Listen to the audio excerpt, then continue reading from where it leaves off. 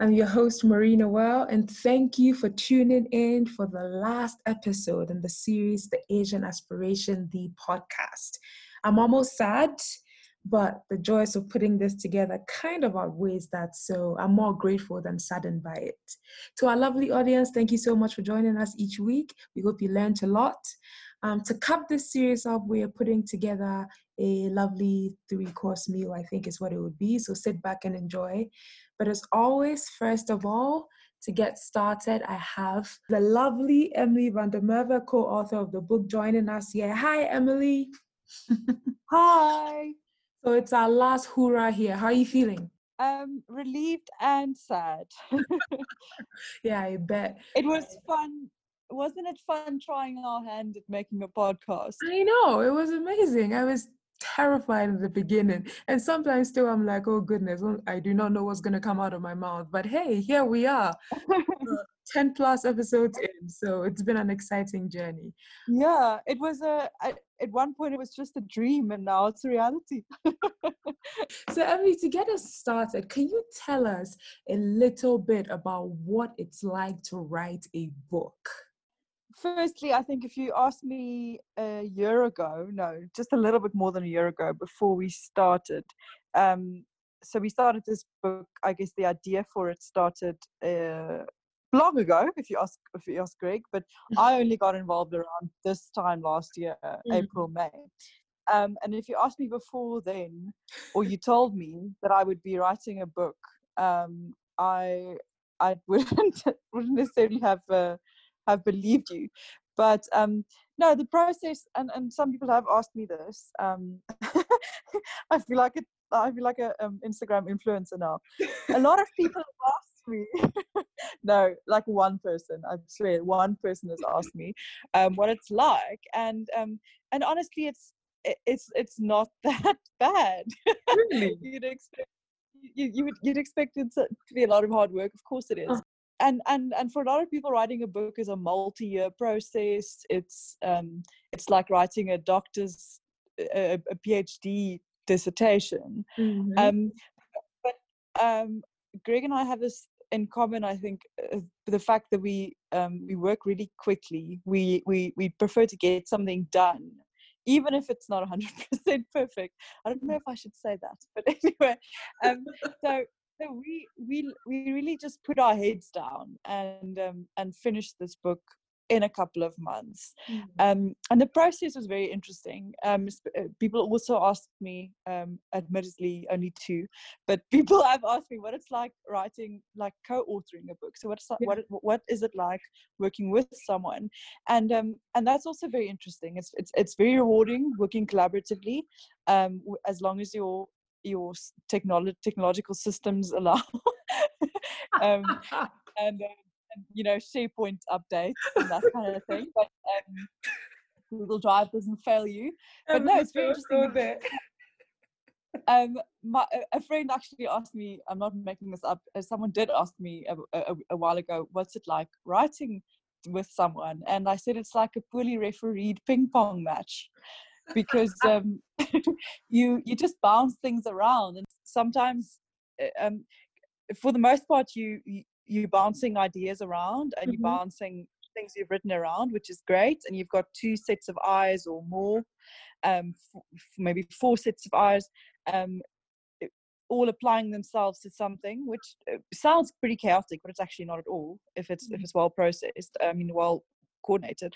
Right. But sometimes things go wrong, and for example, version control or whatever, and then it's a bit of a nightmare. But for the most part, we worked together so well, and so I think especially on the trip we did around Asia, which was our month-long intensive research trip, it's insane to think about it now. But what our schedule was, we would literally, we'd spend all day from like 8 in the morning until 5 or 6 in the evening in meetings, and in between, driving around through these crazy congested cities like Shanghai or Bangkok, getting from one meeting to the next, making notes as we go along, and then get back to the hotel in the evening and I start writing again, and put all of those notes into a document, email it around,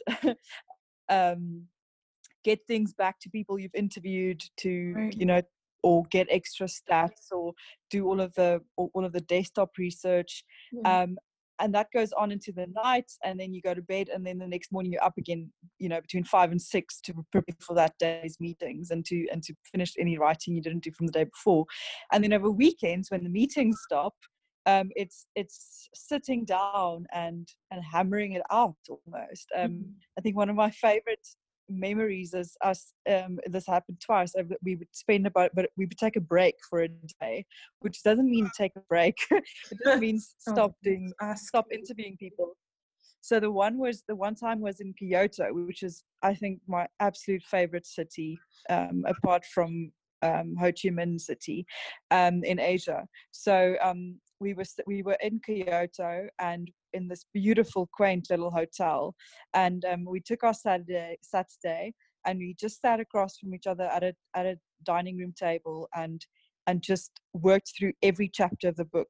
17 chapters in total, and we would do this once a week, just go through every chapter, each one of us, to update it, to reread it, as we go along. And then and by the end of the day, I think, this particular day in Kyoto, at around 3 or 4, I got up and I went to see a concert by the Kyoto Symphony Orchestra, which was something I desperately wanted to do.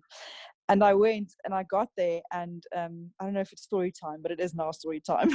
And I got there, and I realized I couldn't pay with card, because my South African card wouldn't work for some reason at the concert venue. And then and then they told me, oh, there's an ATM somewhere up the street you can go. And this is not just before the concert starting, and I don't have any cash on me. So I go and look for the ATM. It's crazy. I can't find it. I eventually find some form of an ATM. It's all in Japanese. It doesn't accept foreign cards. It's just crazy. And I run back, and it's raining, and I run back to the concert hall, and I'm like, please just let me in. Like, it's about to start. Please just let me in. And eventually they say, okay, you can go in. And I never paid for this ticket. Wow. So anyway. Yeah, so anyway, that has nothing to do with your question.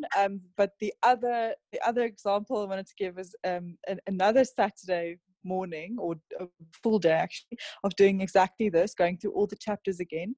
And this time I found a very nice little coffee shop, and this was in Hanoi, which is also a very nice city. Yeah. And on that particular occasion, I discovered something that's now gone viral, not by my efforts, but anyway, a Vietnamese, a whipped coconut coffee. And it's I wish I'd put it up on Instagram back then, because I might have been one of the first. Anyway, I didn't answer your question at all, but there we go.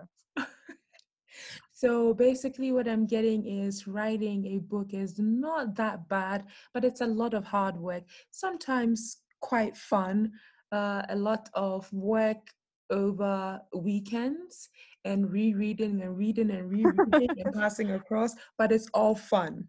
Did I get that right? Exactly. Why don't you write a book about that? Right. All right. So Emily, in thinking more about sort of the process of writing a book, and thinking about even books in general, do you think that it's still a good way to get your message across today? That's a very good question. We had a webinar book launch a few weeks ago, and the presenter asked Greg this exact question. Well, he asked it a little bit more savagely. He asked, so did anyone read your last book? But he was actually referring to our target audience, which, as you might know, is policymakers. This book and the previous books by the foundation, it tends to target leaders and policymakers across the continent. So it's pretty essential then that those people read it, right? And you'd hope they do, but reality is policymakers have a lot to do, and there's a lot of competition on the market for for people's attention and for things to read. And so yes, I do have some concerns over whether a book is the best way of getting a message across. What I do think it is the best method for is getting the research done and educating yourself. Now, obviously, it's a bit of a cumbersome way of doing that, of immersing yourself in a topic, but it's an excellent way. And I, for one, can say that I learned a lot. Like, a lot doesn't cover it. I learned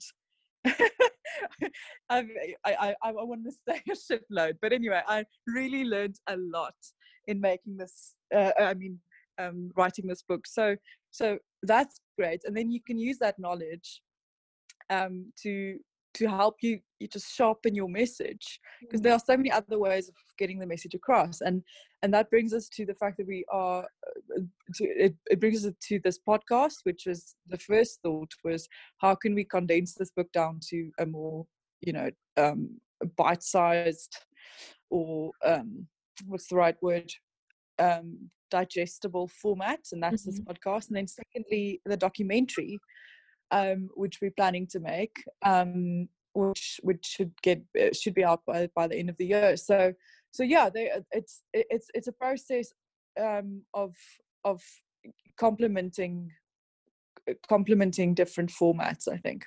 Reach different audiences. Now, that you definitely make a good point over there, and I'm excited to see the documentary when it comes out. Or I guess help with it. Who knows? I don't know. But thinking more about, let's say, what's in the book right now, why do you think that maybe some of the lessons from Asia don't quite hold? And even, is it that useful to look at another region, right? So first it was African countries almost looking to, and then eventually becoming sort of dependent on the West. And now it's the Far East. How much usefulness is there in looking at another region and developing or crafting our sort of development trajectory, if I can call it that? So another question we repeatedly asked ourselves when we were writing this book is, why aren't these lessons learned? If research teams or study groups have been visiting Asia for the past 40 years trying to get lessons, why have they seemingly not been transferred? And it's a question we look at in the introduction, because it's a good place to start. But we look at things like obviously there's a cultural divide, and there's a language barrier, and there's a tendency to favor Western models. Of course, there always is. But even in this new era of buzzwords like South learning and whatever else, decolonization, there's still the tendency to look at what the West has done, and to see that as first prize, and I mean, of course I reject that, and that's one of the things we try to do with this book, is retell those stories in a way that that's new, first of all, and that's applicable.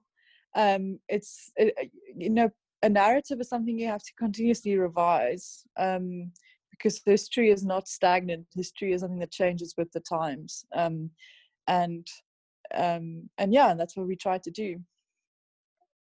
No, that's awesome. And sort of one final question, which really came from a discussion from both of us, really, and I'll just use your words because I love them so much. But in thinking about, if we're looking ahead, Emily, and we're thinking, let's say, 15, 20 years, 20 years out, when we look at the book right now, the lessons it teaches, what we can and maybe should not learn from Asia as well, what do you think are some of the things that we might be wrong about? What do you think are some things that we may very well be quite right about? That's a very interesting question, and I've asked myself the way, because I'm quite concerned about things like social media footprints, the fact that we are all over in little pieces, we're all over the internet and all over the world. And I was thinking about, if I had to re-listen to this podcast even 6 months from now, would I be terribly embarrassed about what I said? And it might well be, because that goes to the point I just made about history being revisionist in its very core. But in 6 months' time, I might well listen to this podcast and think, what on earth were you thinking or saying? But and the same goes for the book, because you never know. But in terms of things I think we'd be right about, it's definitely the environmental impact question. And that's why I was so excited about last week's episode, that we finally got to tackle this thing. There's no question in 10 or 15 or 20 years time, it's going to be so much more pressing. I don't want to say even more pressing. It's going to be the most pressing and urgent issue. And we're going to look back at these conversations and this book and think we should have made more of it. We should have looked almost exclusively at the environmental question and at how Asia did it wrong. So that's one thing I almost know for certain. I can't tell you what we'd be wrong about. We'll have to wait and see. Indeed, and that we will. And also, it's not the end, right? I mean, we're waiting for, the next bestseller from Emily van der Merwe. It's possible, no pressure, but, it's still possible. But anyway, thank you very much. Wait. Before you move on, what about your bestseller? Why don't you tell us about the book you're working on? Oh, no, that's a good question. So one of the books that, of course, it usually starts with Greg, but we're looking at the question of aid and how aid has been used and hasn't been used properly. And I think the main idea, right, is this idea that a lot of tools around aid have been focused on how money should be spent rather than on evaluating how well it is spent. And I think that's one of the things that this book would be, I know that that's one of the things that this book will be getting at. And so looking through the narrative of countries that may have done it well, countries that may not have done it well, and even countries that we have a chance to get it right with. And so I'm really excited to talk to a lot of practitioners, a lot of, topical experts, policy experts in this space to learn a bit more about, why we do some of the things we do, especially the ones that we know haven't worked for the past, God knows, 50 years. And so it should be an exciting journey, and I'm excited to have some tale to tell, like you were telling with yours right now. So yeah. Yay! I can't wait to interview you on a podcast in a few months. Yeah, it's a bit hard to imagine, but I guess we'll see. We'll see. I'm excited though. I really am. It's an experience, and it crystallizes a lot of things that I find quite interesting when it comes to international development. So to close this series off, we of course had to bring Greg back in. Greg is the director of the Brenthurst Foundation and also co-author of the book, The Asian Aspiration. Greg, thank you so much for joining us. It's a pleasure to have you here again. So we just had a conversation with Emily before, and one of the things we thought it would be great to get your insight on is, if we are to look, Greg, about 15 years out, what do you think might be some of the things that the book would be right about, and also some things that we may be wrong about? Well, of course, 15 years is a very long time in politics and economics in today's world, when technology drives tremendous changes in a very short space of time. I think even now, if we had to write the book, just 6 months after it was finalized, I think we would obviously include something about the danger of pandemics.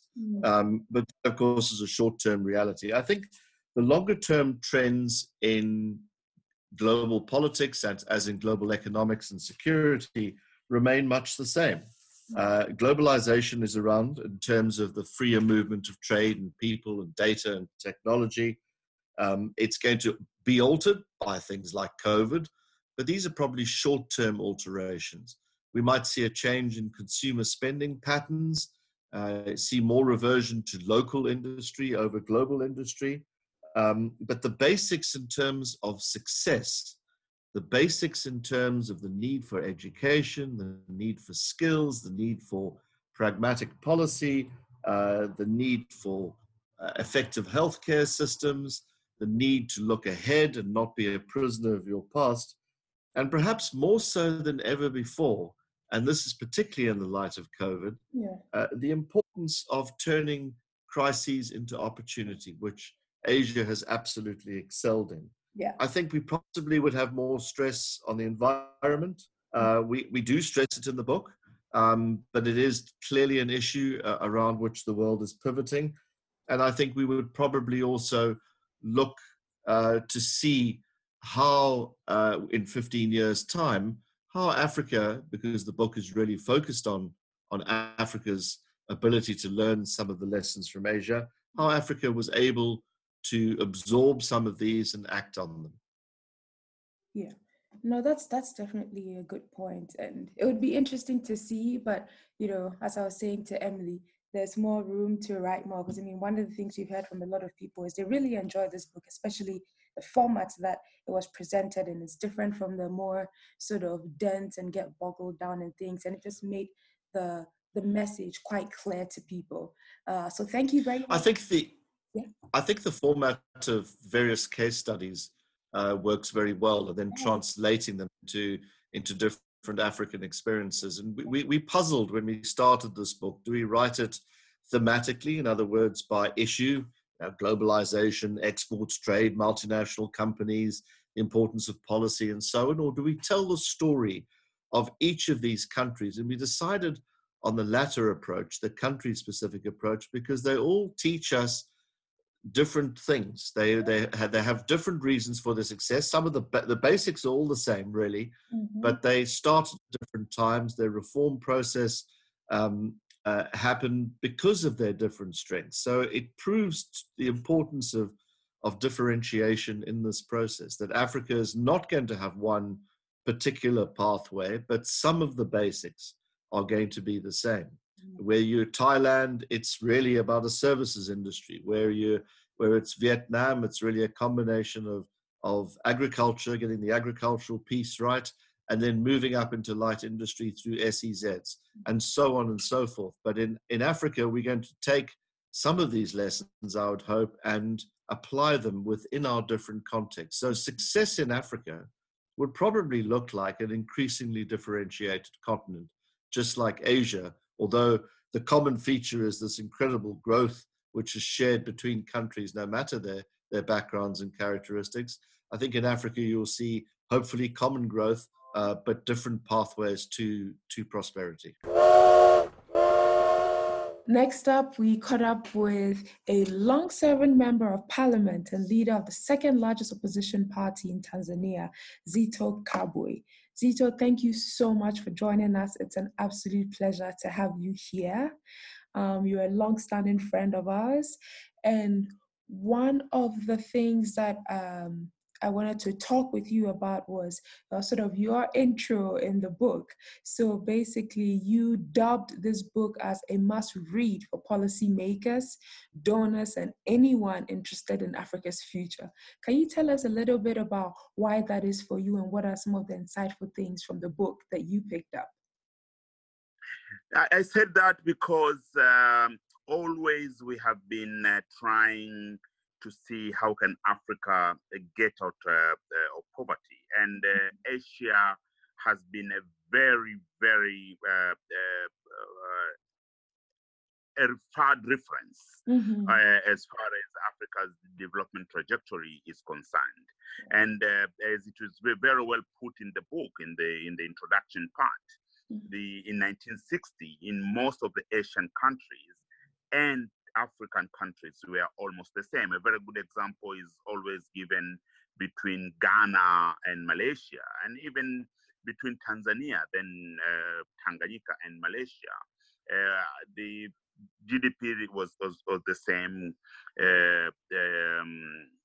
GDP per capita, the income level was the same. Yeah. But now these countries are in higher development levels than in Africa. So the examples given in the book on different stages and phases are very, very important. From most of the countries, Vietnam, China, Malaysia, Thailand, and the like. So that's why I said it's a must read for policymakers in Africa and donors as well, because there is the issue of the foreign aid in the book.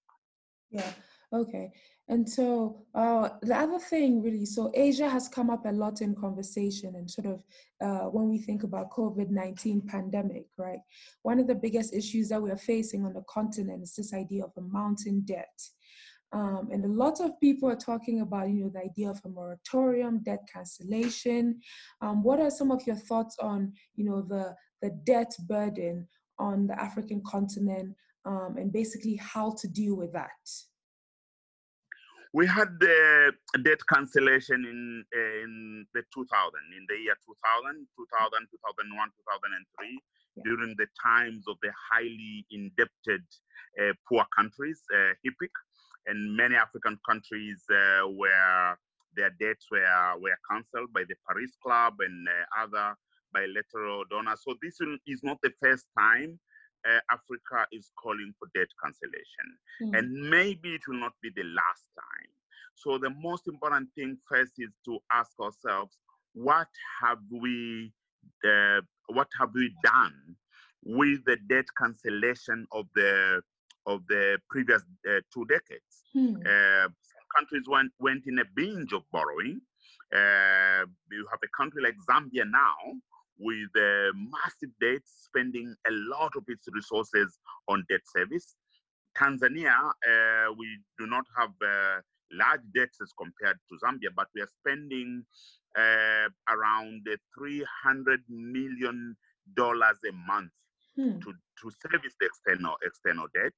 And this money could have been used for the investment in social services like health, for example, with the issue of the pandemic. So I totally support the efforts to manage African debts, whether it is through moratorium or the debt cancellation or just the suspension of the debt service. But it is very important these efforts to go hand in hand with the accountability measures. Right. What the resources to be rescued, what will they be used for? What are the measures to make sure that we do not repeat the mistakes of the HIPC, where countries just went in the binge of borrowing? So that's how we should put this debate on, not only the debt cancellation or moratorium, but also the accountability part of it.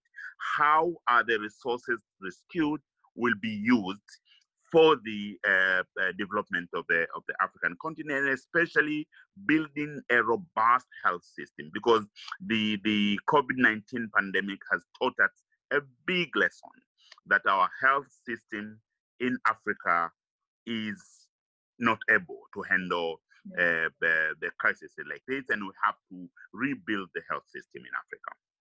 No, that's a very good point, the accountability element. It's not something we are hearing so much of, but we really do need to ask that if we want to make use of this sort of, if we do get that, to make use of these grants, if I can call them that, in the way that they should be.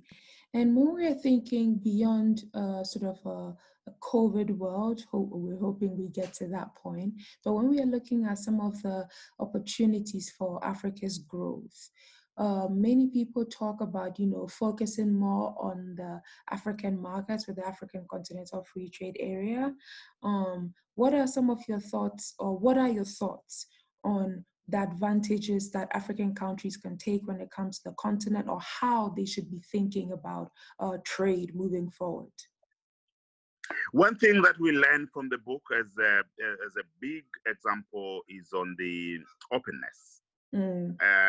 We see how Vietnam, for example, the post-communist Vietnam, the reformist Vietnam, used the openness and the reforms they did in the economic liberalization, especially the privatization, the model of the privatization they did.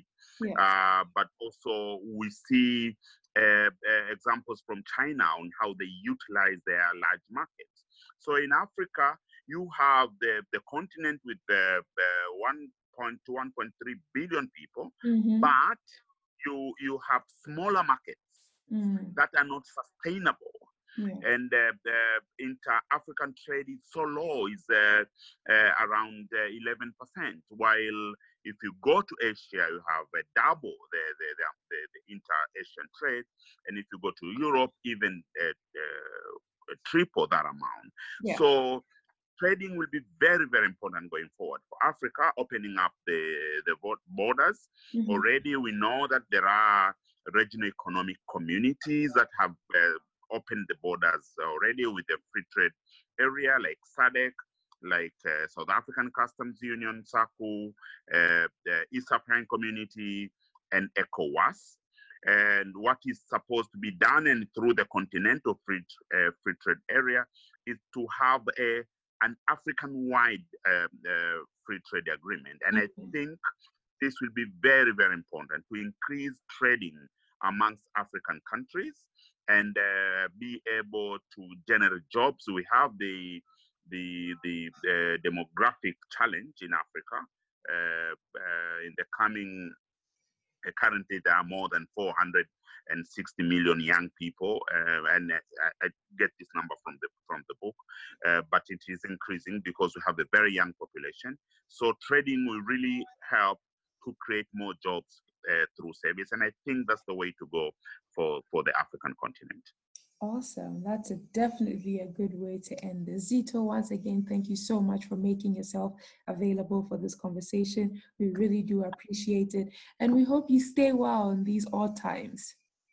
We are trying. I hope you stay well as well. It's for all of us. We have to protect ourselves and protect others as well, right? Indeed, indeed. Thank you so much, Zito. Thank you so much. And to the final section of this episode, we thought to play a very light game of rapid fire. So what's going to happen is I'm going to call out a word or maybe a set of words, and you say the first thing that comes to mind, but you can't take longer than 5 seconds to respond. Are you ready? I'm ready, I think. I'm ready. Okay. Hit me. Development. Slow. Learn the lessons. Vietnam. Transformation. A train. Aid. Useless. Good and bad. Democracy. Overall good.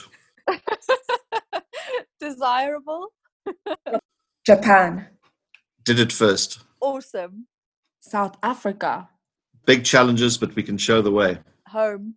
Leadership. Scarce. Never enough of it. Climate change. Urgent. A defining issue. Corruption. A cancer. Greatest achievement. Surviving this process. Brenthurst Foundation. Best practice. SharePoint. Awesome.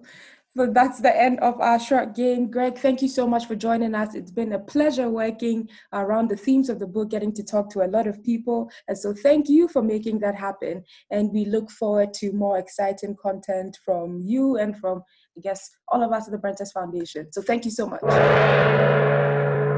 Come to the end of the Asian Aspiration, the podcast series. Thank you so much. Once again, I'm your host, Marie Noel, and it's been an absolute pleasure walking this journey with you. Emily, do you have any final words? Thank you. Thank you so much, Marie Noel, for being the best host. Wow. The hostess with the most. Oh my goodness, don't do that. All right, folks, but it's not the end though, not so fast. So over the coming months, the Brenthurst Foundation will be sharing insights from conversations with decision makers, topic experts, policy practitioners, and academics alike to sort of give you a peek into what's relevant, how decisions are made, and basically, where development conversations are going. So do follow our social media handles listed in the description box to stay up to date on all the exciting upcoming stuff. But also, more importantly, in a week from when you should be listening to this, we will be having another e-launch session. So we hope that you can join us for that as well. It's around Africa Day, so do stay tuned. Until then, adios, friends. Okay. Bye-bye. It's a fantastic book. Simply groundbreaking. I think it's very important.